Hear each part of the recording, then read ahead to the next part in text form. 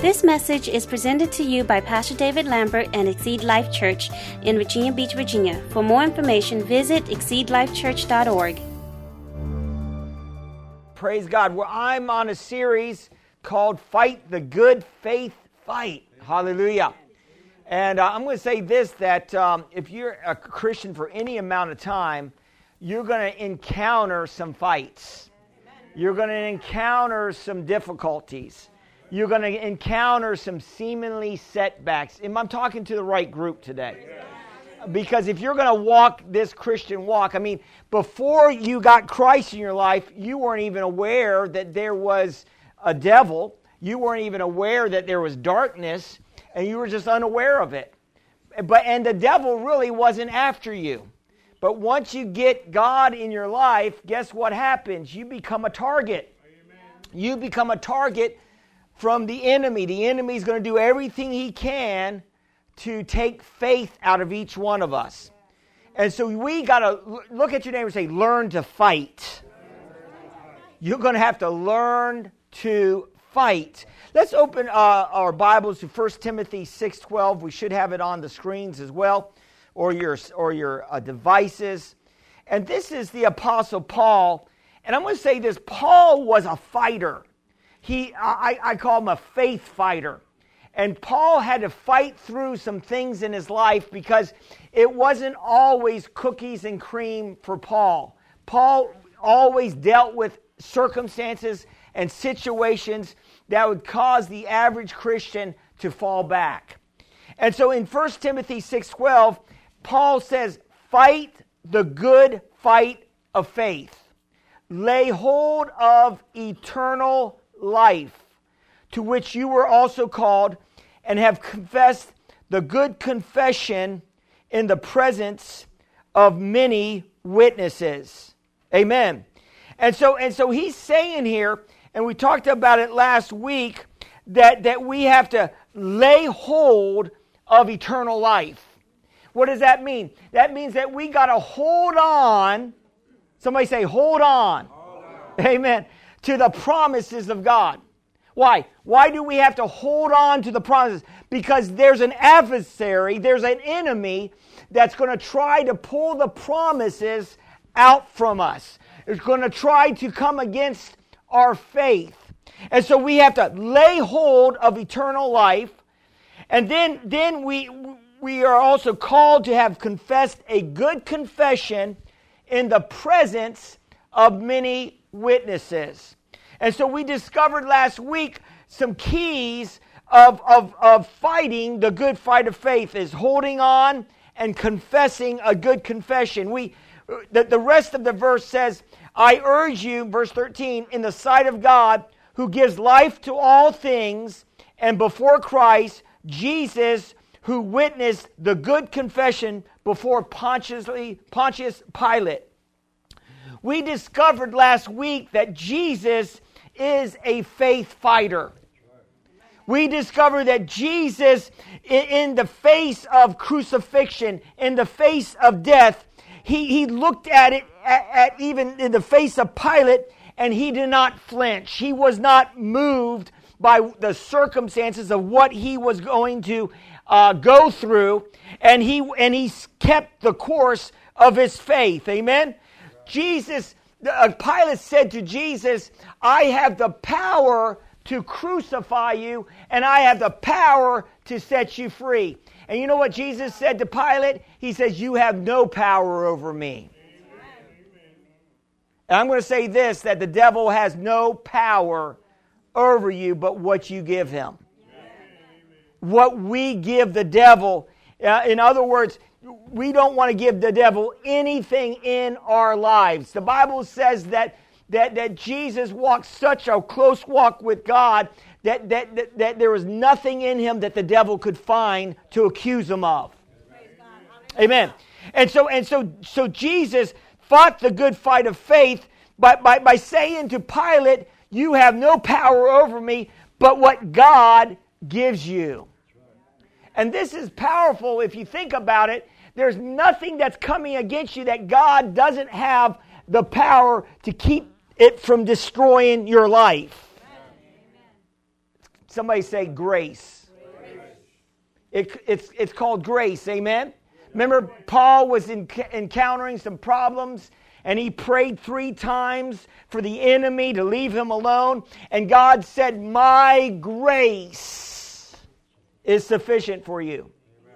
My grace can keep you up when everything is being thrown at you. My grace. God's power. His power to keep you up on the water when doubt is trying to cause you to sink. Can I get a witness in the house today? Jesus kept the confession of faith regardless of the circumstances. Amen? The Apostle Paul was another faith fighter. The Apostle Paul knew how to fight the good fight of faith and keep the course. In 2 Timothy 4, 6 and 8, this is at the end of Paul's life. And, you know, it was interesting, as I was thinking about this, there was a time in Paul where he said that I could go or I could stay. Does anybody remember that? And Paul said I could go. But then he said, I decide to stay. He said, if I go, it's better for me because heaven's much better than living here. But I'm going to stay for you. See, that tells me we have the power, even over our own life, how long we're going to live this life. I'm preaching today. We have the power. What? The Bible says, with long life, God will satisfy us and show us His salvation. So I believe we can live as long as we're satisfied in this earth. Amen. Now, Paul was now at a place in his life where he knew that he kept the course, that he did what God called him to do, and he was ready. You know, Jesus even said it. He said, nobody takes my life. Amen. You know, nobody took Jesus' life. He laid it down willingly. And I'm going to say this. We need to do this every day. We need to be laying our lives down willingly. How many people are laying their lives down for the gospel of the Lord Jesus Christ? How many people are lay? I had a sermon one time. We need to be lay down people. We need to lay down our lives for the kingdom of God. So in 2 Timothy 4, 6, and 8, this is at the end of the apostle's life. He ran his course. He built churches. He wrote letters. He encouraged the body of Christ. He did everything that God called him to do. And he says, for I am already being poured out as a drink offering, and the time of my departure is at hand. The time of his departure is at hand. You know, in an airport, some of you have flown before, you have departures and arrivals. Isn't that right? And so we have people arriving on this planet. I did a little research, and I found out there's over 300,000 people coming in this planet on a daily basis. And do you know how many people are dying on a daily basis? 150,000 people are dying on a daily basis. It's like this. Every time you click your finger, that's somebody dying. And there's over 8 billion people on this planet. And the last time I checked, there's only 2 billion Christians. We need to get busy. We need to get busy. We got some work to do. Jesus did say, narrow is the way that leads to life, and very few find it. Broad is the way that leads to destruction, and many fall there into it. You need to be thanking God that you're saved. You need to be thanking God that He called you out of darkness and brought you into His marvelous light. Because most people, Jesus said, will be lost. But we're not. Somebody say, I am chosen. God has chosen you. Amen? And most people plan their life. I'm going to say this. Most people plan their life around retirement.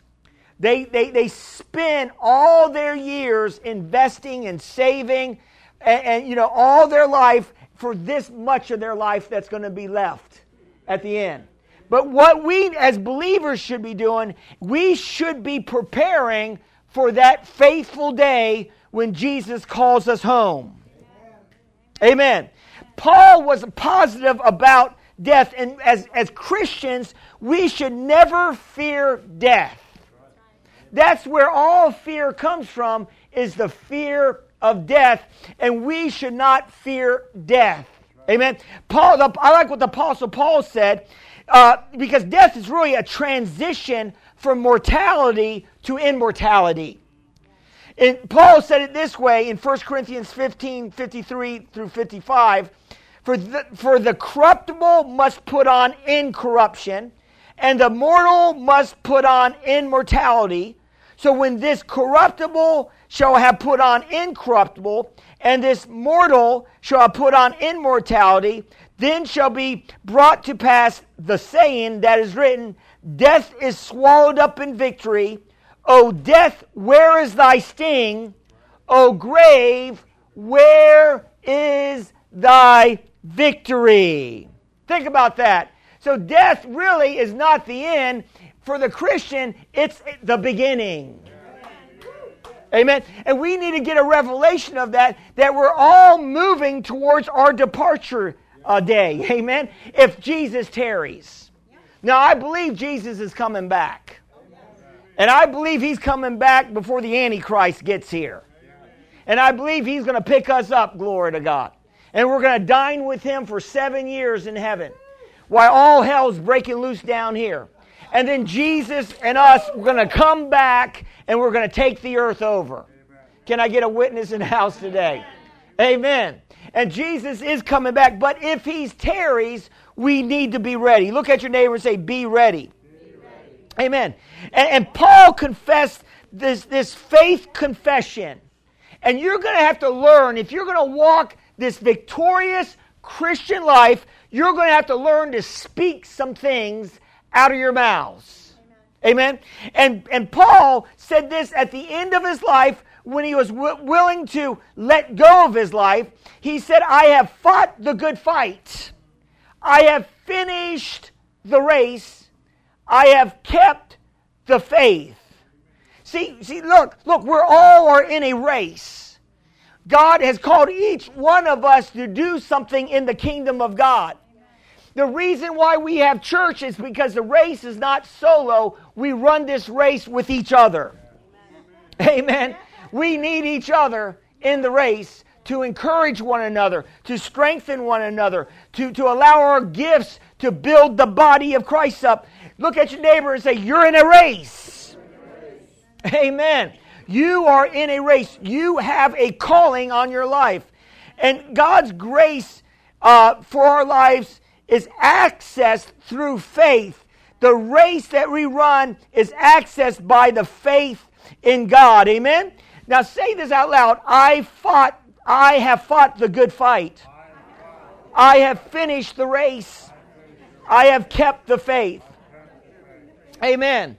So you're going to have to learn to start saying this. And I'm telling you, at the end of your life, you're going to be so on fire for God, you're going to be ready to go home, glory to God. And then what is the reward of serving the Lord? Well, he says, finally, there's laid up for me the crown of righteousness, which the Lord, the righteous judge, will give to me on that day, and not to me only, but also to those who has loved his appearing.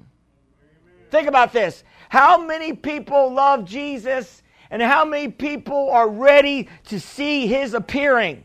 You know, the Bible says there's going to be two types of people when Jesus comes back. There's going to be one person who's going to say, praise God, Jesus, I'm coming.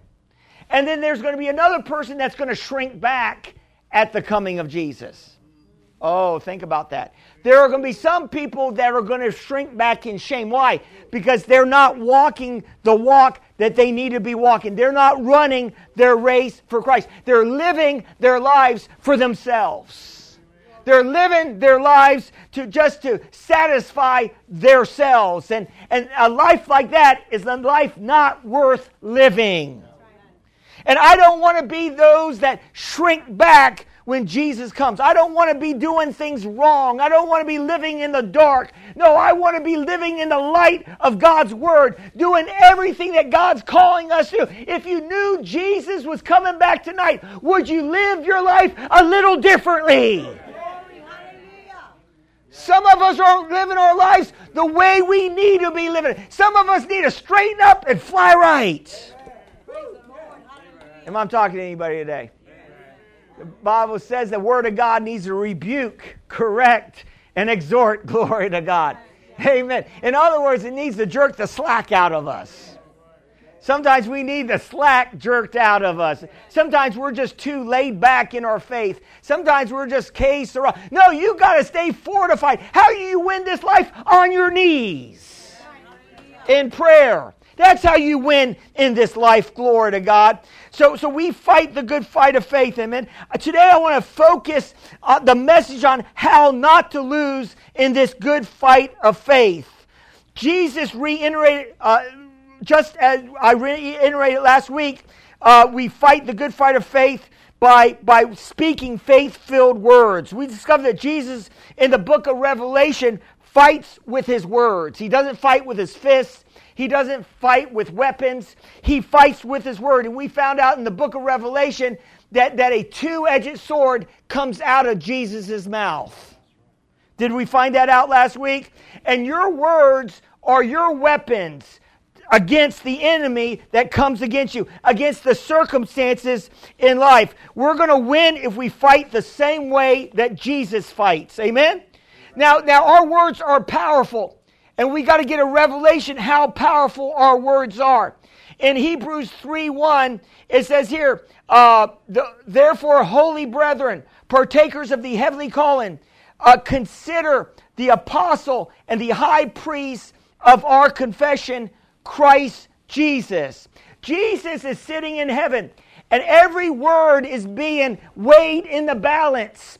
And Jesus receives our faith-filled words. When you get saved, like I talked about last week, if you confess with your mouth and believe in your heart that Jesus is raised from the dead, you shall be saved. And when you made that confession of faith, Jesus makes it good in heaven.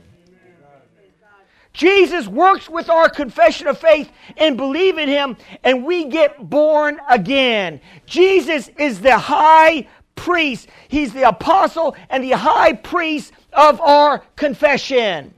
Amen. Now, if we're confessing something opposite of the word, if we're confessing losing circumstances, if we're confessing that we're not going to make it, if we're confessing things like that, then who becomes the high priest and the apostle of that confession? Amen. Satan. The devil can take your words. The devil becomes the high priest and the high confession of your negative confession. The words that we speak that are negative, the devil can work in that arena, and he can cause things to happen to cause us to go down. Your words are powerful. Amen. Look at your neighbor and say, your words are powerful. And so we see this, and Jesus works with our confession. In Hebrews 3:6, it says, but Christ as son over his own house, whose house we are, if we hold fast the confidence and the rejoicing of our hope firm to the end. So this Hebrews is like a faith book, glory to God. And here he's saying here that Christ is son of his house, and we are also sons, and we are sons if we hold fast the confidence and the rejoicing of our hope. Notice this, firm to the end.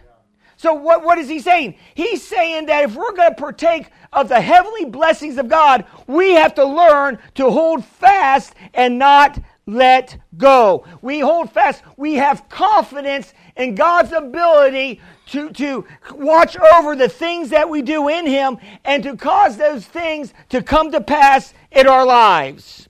We win this faith fight when we hold fast to the end. I'm going to say this. It's great to start off good, but it's not too great to end bad. And some of us, it's good. It's okay to start off bad, but you better end good. Amen. If I'm preaching to anybody today. We can start off a little shaky. in our faith. But hopefully, the longer we are, the stronger we get. Not the weaker we get. The longer we're in this Word, the longer we're walking with God. And I'm going to say this, the greater responsibility you'll be held accountable to, because the longer you're in this Word, the more understanding you have, the more responsible you are. Oh, I'm preaching to somebody today. I'm preaching today. In other words, you can't get away with what you used to get away with. Am I preaching to anybody today? Once you have the truth, you're going to have to be a doer of the Word and not just a hearer of the Word. Amen? Glory to God. Amen. Hebrews 4:14. It says, well, let's look at Hebrews 3:14. For we have become partakers of Christ if we hold the beginning of our confidence steadfast to the end. Notice it says confidence. We got to have confidence in God. We don't want to, the devil is trying to come against our confidence in the Word of God, that the Word of God is true and the Word of God works. So he says here that if we hold the beginning of our confidence steadfast to the end. It sounds like he's talking about faithfulness. It sounds like he's talking about that we need to stay faithful regardless of what it looks like. See, I don't go by what it looks like in the natural. See, if I went by what it looked like in the natural, I could be very depressed. But I go what it looks like in the spirit realm. Amen? And I just don't see a few. I see thousands out here. And you have to see it in the spirit before you will see it in the natural. Are you hearing what I'm saying to you today? Glory to God. And faith is the substance of things hoped for and the evidence, notice this, of things not seen.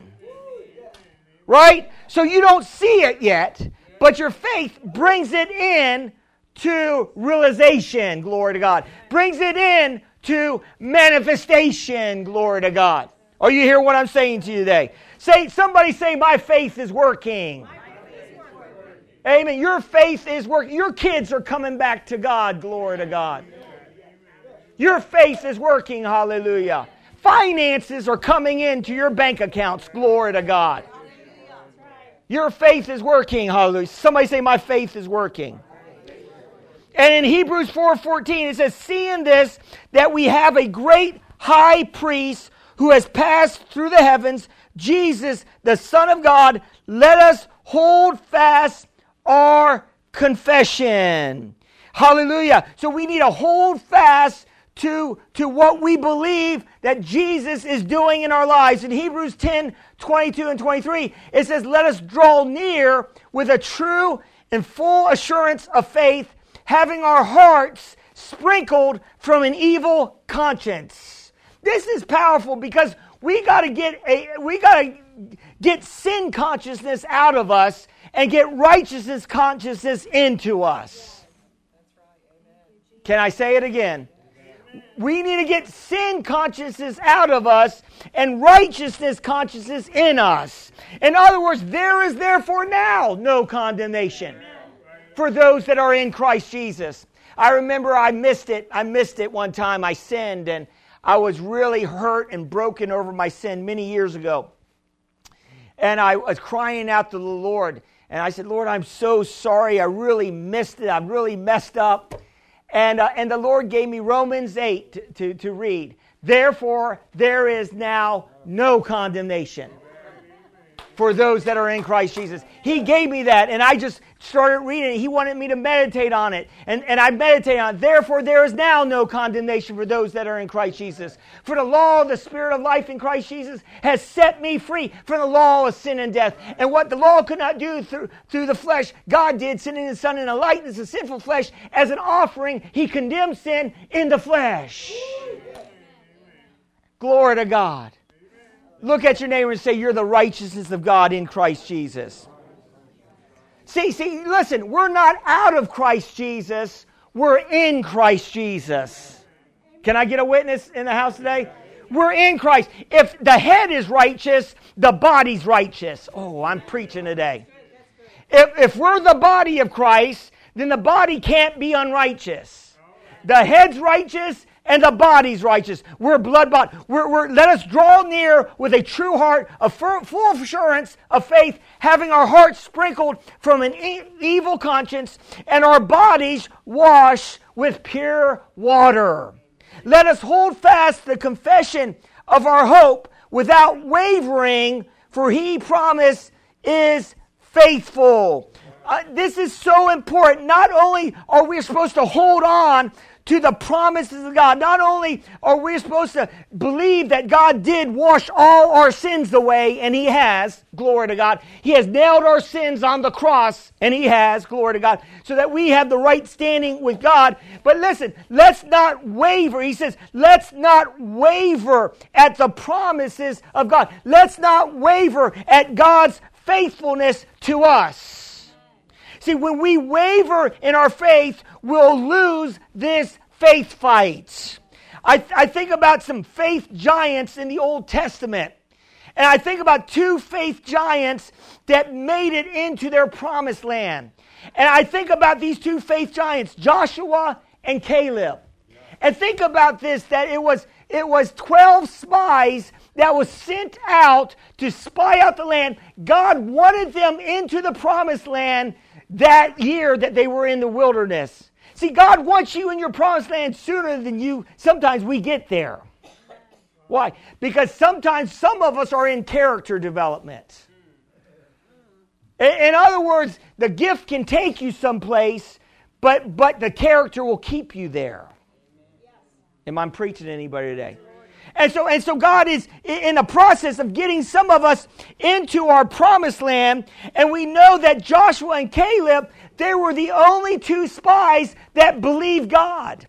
They believed that they could take the land. They believed that the people were bred for them. They believed that they could overcome with God. But the 10 spies believed that they could not overcome. They had no faith in God's ability, which I don't understand, because God got them out of Egypt with the 10 miracles, parted the Red Sea, brought water out of the rock, fed them with manna every day, had a cloud during the day to keep shade on them, and a fire by night. How could they not believe?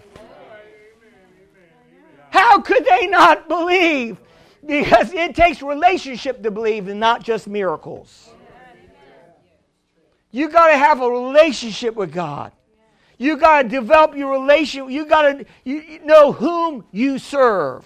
Not just who you serve, but in whom you serve. Can I get a witness in the house today? And so Caleb, and Joshua, how were they able? Because God pronounced judgment for 40 years in the wilderness. And Joshua and Caleb, they kept their faith for 40 years. And then they entered into their promised land.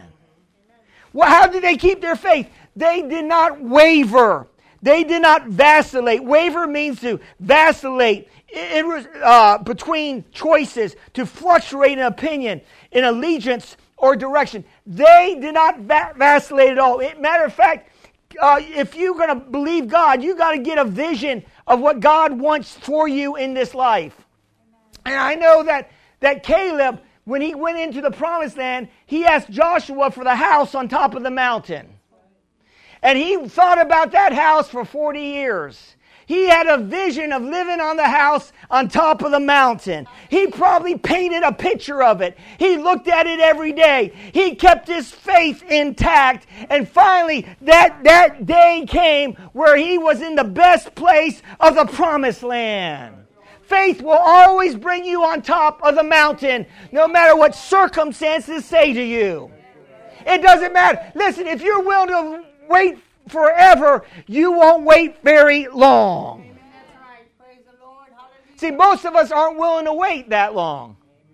We give up at the slightest bit of adversity, at the slightest hint of something coming against us. We just let go. No, don't let go. Let God. See, in other words, we can't be wishy and washy in our faith. We have to make a firm decision. And when we make a firm decision, no turning back, we will not be swayed to back off the things of God.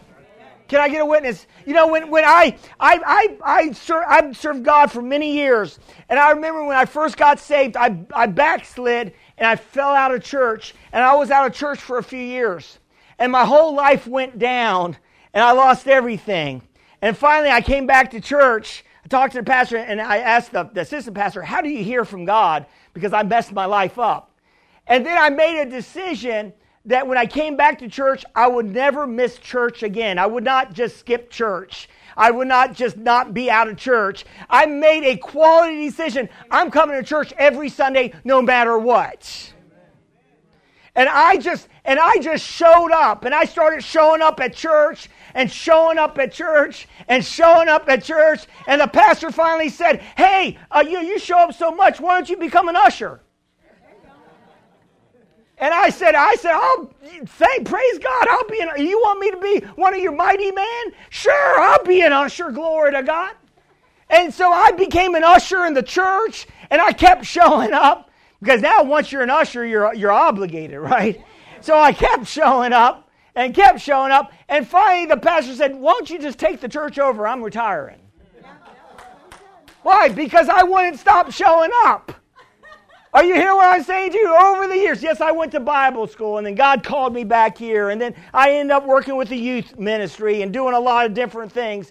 But because I just didn't quit, I just kept showing up. If you just show up, you beat 90% of the people.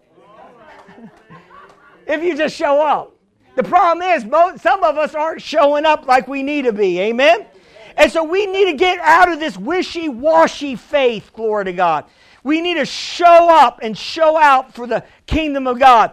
And the enemy uses all types of tactics. He uses to get us off our game, to get the Word of God out of us. We know he uses offense as one of the biggest reasons why the devil can pull the Word out of us. Offense. Being offended with people, being offended with the pastor, being offended with the church, being offended with God. The enemy's trying to do everything he can to bring offense into our lives. And when he does that, it takes the Word of God, it takes the faith out of us. We also got to be very careful. We're not allowing love of other things to come in to steal the Word of God from us. If we're allowing love of other things, then the love of the Father is not in us like it needs to be. The Bible says the lust of the eyes, the lust of the flesh, and the boastful pride of life is from the world, and the world is passing away. Amen. Don't get your eyes on the bling bling of life. Get your eyes on Jesus Christ. Amen. And Jesus here, James here is saying here, because another word for wavering is doubting. And James 1, 6 and 8, it says, talking about prayer, talking about answered prayer, it said, "Let him ask in faith with no doubting, for he who doubts is like the wave of the sea, driven and tossed by the wind. For let not that man suppose that he will receive anything from the Lord. He is a double-minded man, unstable in all his ways." When you don't make a quality decision about the Word of God, about your faith, the enemy will try to put pressure on you to cause you to waver in your walk in Christ. Am I preaching to anybody today? So the whole devil's tactic is to try to get our faith inactive by us not mixing faith with the Word of God. That was the problem with the Israelites. In the book of Hebrews, it said they could not enter into the rest of God because they did not mix faith with God's Word. And I'm telling you, when you start mixing faith with God's Word, you're going to walk in the peace of God. You're going to walk in the rest of God. You're not going to be agitated or irritated. You're not going to be impatient, glory to God, because faith is working to undergird your faith, glory to God. Amen. So we got to get a revelation of that. In 2 Corinthians 2:14, it says this way, "Now thanks be to God," because sometimes we hear sayings like sometimes we win and sometimes we lose. Have you ever heard that saying before? Sometimes you win, sometimes you win, and sometimes you lose. You win a few, you lose a few. Have you ever heard that before? But in Christ, you always win. 2 Corinthians says, "Now thanks be unto God, which always causes us to triumph in Christ. He makes manifest the Savior of His knowledge by us in every place. We always win in Christ. We just don't lose. I always say this, we learn. You don't lose when you go through something, you learn. Now let's look at an account here quickly about Jesus and Peter. And this is some pitfalls of our faith. This is where I really want to focus on this morning. And this is where Jesus is at the end of His ministry. He's about ready to go to the cross. He's telling His disciples He's going to the cross. They weren't hearing what He was saying. And Peter, he speaks to Peter. And Peter, he had an issue. And one of Peter's issues, he was a bold preacher, but he also walked in a little bit of pride. Can I get a witness now today? And it's good to be bold, but be careful about pride. Pride, Pride. The middle letter is I. Pride. Take P off of it, and it will take you for a ride. Ride, okay. Pride will take you for a ride, amen? And so in Luke, I got some amens here. And amen, glory to God. Because it's not just about you. Jesus said, I can do nothing without the Father. Jesus said, it's impossible. Jesus said, I do nothing without God, the Father, doing it through me. Jesus, it was never about I, it was always about we. And I'm going to say this, if you're going to walk this Christian life, it better be more than just I, it's better be we. Me and the Holy Spirit, glory to God. We, glory to God. You are never alone with God. And so Jesus is speaking to Peter. And you remember Jesus changed Peter's name, Peter's name. His name's Simon. And he said, Simon Bar-Jonah, I call you Peter. Upon this rock I'll build my church, and the gates of hell shall not prevail. So Jesus called him Peter, and he took on the name Peter. Petrus means little rock. But here, Jesus didn't call him Peter when he's disciplining him. He says this here, and the Lord says to Simon, Simon, instead of saying to Peter. Simon actually means, his name means to vacillate, to go between, in other words, kind of wishy-washy.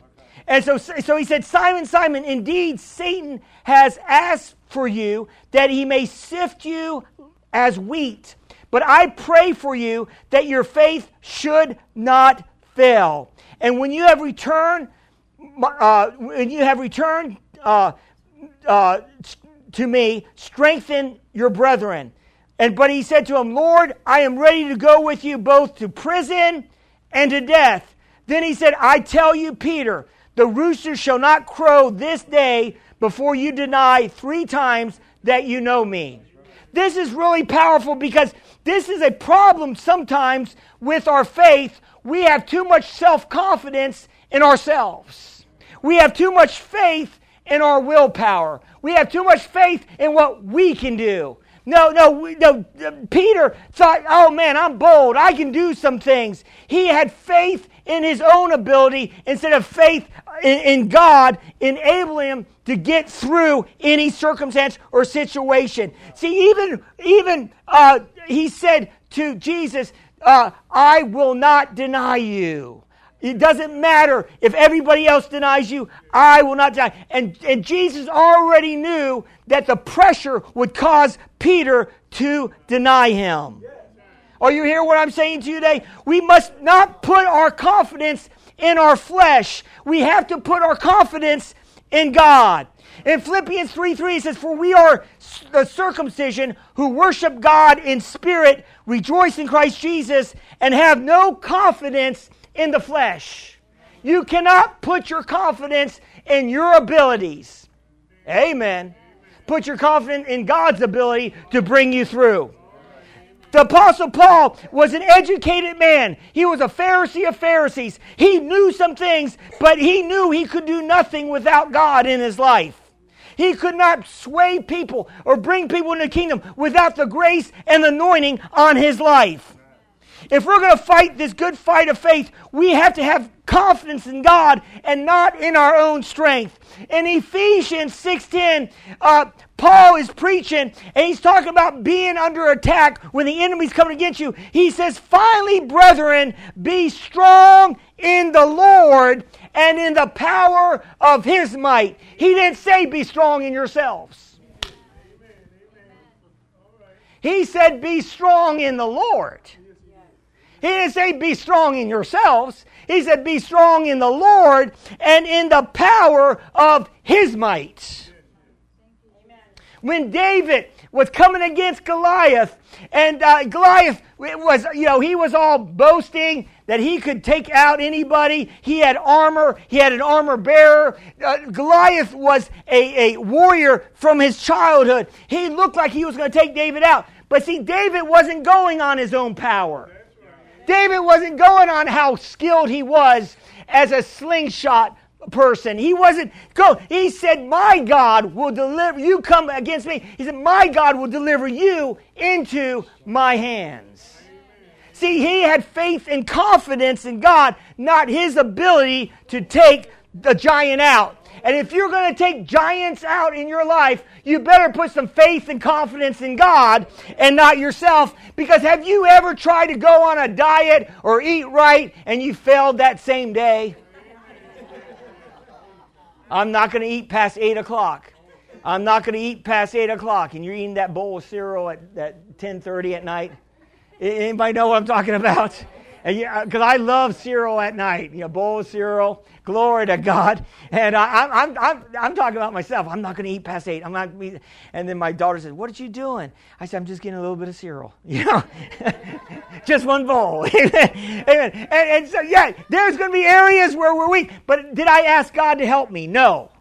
No, I said, I'm not going to do it. I didn't ask God, God, please help me not to eat that bowl of cereal right before I go to bed. Hallelujah. No, I said, I'm not going to do it. And guess what? The devil tempts you. Why? Because it's pride that says, I'm not going to ever do that again. I won't do that again. Yeah, right. You better start getting on your knees and praying and asking God for His help. Glory to God. That's the only way we're going to win in this life is to get on our knees. So what's going to happen? The enemy's going to challenge us in our belief. And notice it says here that the devil wants to sift Peter like wheat. And when you think about sifting, you're removing, when you're sifting something, you're separating, right? So what is the devil trying to do? Separate Peter's faith. Separate his faith from his God. Right? See, the devil never attacks you in your weakest place. He always attacks you in your strongest place. He always attacks you in your gifting. Why do I say that? Because Peter's gifting was to preach the gospel of the Lord Jesus Christ. His gifting was his mouth. But notice he got shut down when the little girl said, aren't you one of his disciples? And he, oh, no, I'm not. Wasn't his gift was to confess and to preach the kingdom of God? And the enemy was trying to shut him down in that garden, glory to God, in the Praetorium Guard. The enemy was trying to shut Peter down, trying to separate his faith. And that's what the devil's trying to do in our lives. He's trying to separate our faith from our God. And I'm going to say this, don't let anything, don't let circumstances, don't let symptoms, don't even let the doctor's report get you off your game. Don't let your bank account and what it looks like keep you from believing that God wants you blessed. Don't let your bills tell you that you're a failure. The very thing that you're a failure at, you'll be a victor in it tomorrow. Or you hear what I say? Whatever the enemy's attacking you, whatever he's trying to tempt you in, he's trying to get you to throw your faith out.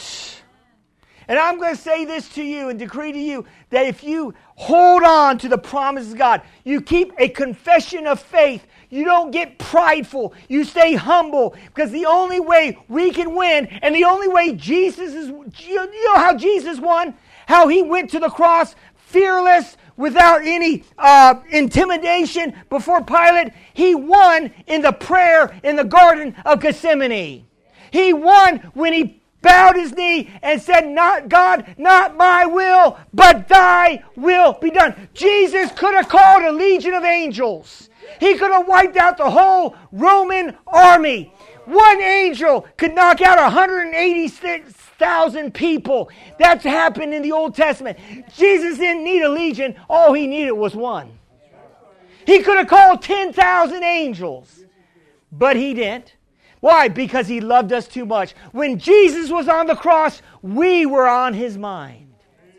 And Jesus looked past the cross for the joy that was set before him, because he knew that you would be sitting here this morning. He knew that you would come into the kingdom. He knew that you would choose Jesus. He knew that you would be at the banquet table very soon with him.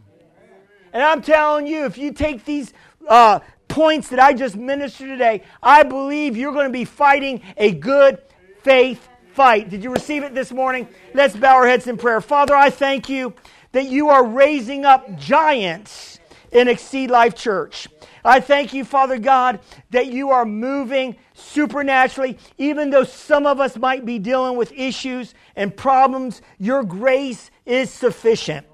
Perhaps you're here in the audience or watching online, and it's time for you to bow your knee to Jesus. You've never made a confession of faith and received Jesus as your Lord. It's time to put Jesus on the throne of your heart. If you're ready to receive Jesus today, just pray this simple prayer with me and just say this out loud. Say, "Dear God, I believe Jesus died on the cross for my sins.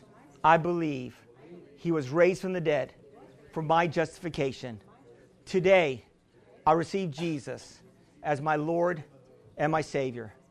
Father, thank you for saving me and fill me with your Holy Spirit. In Jesus' name, amen."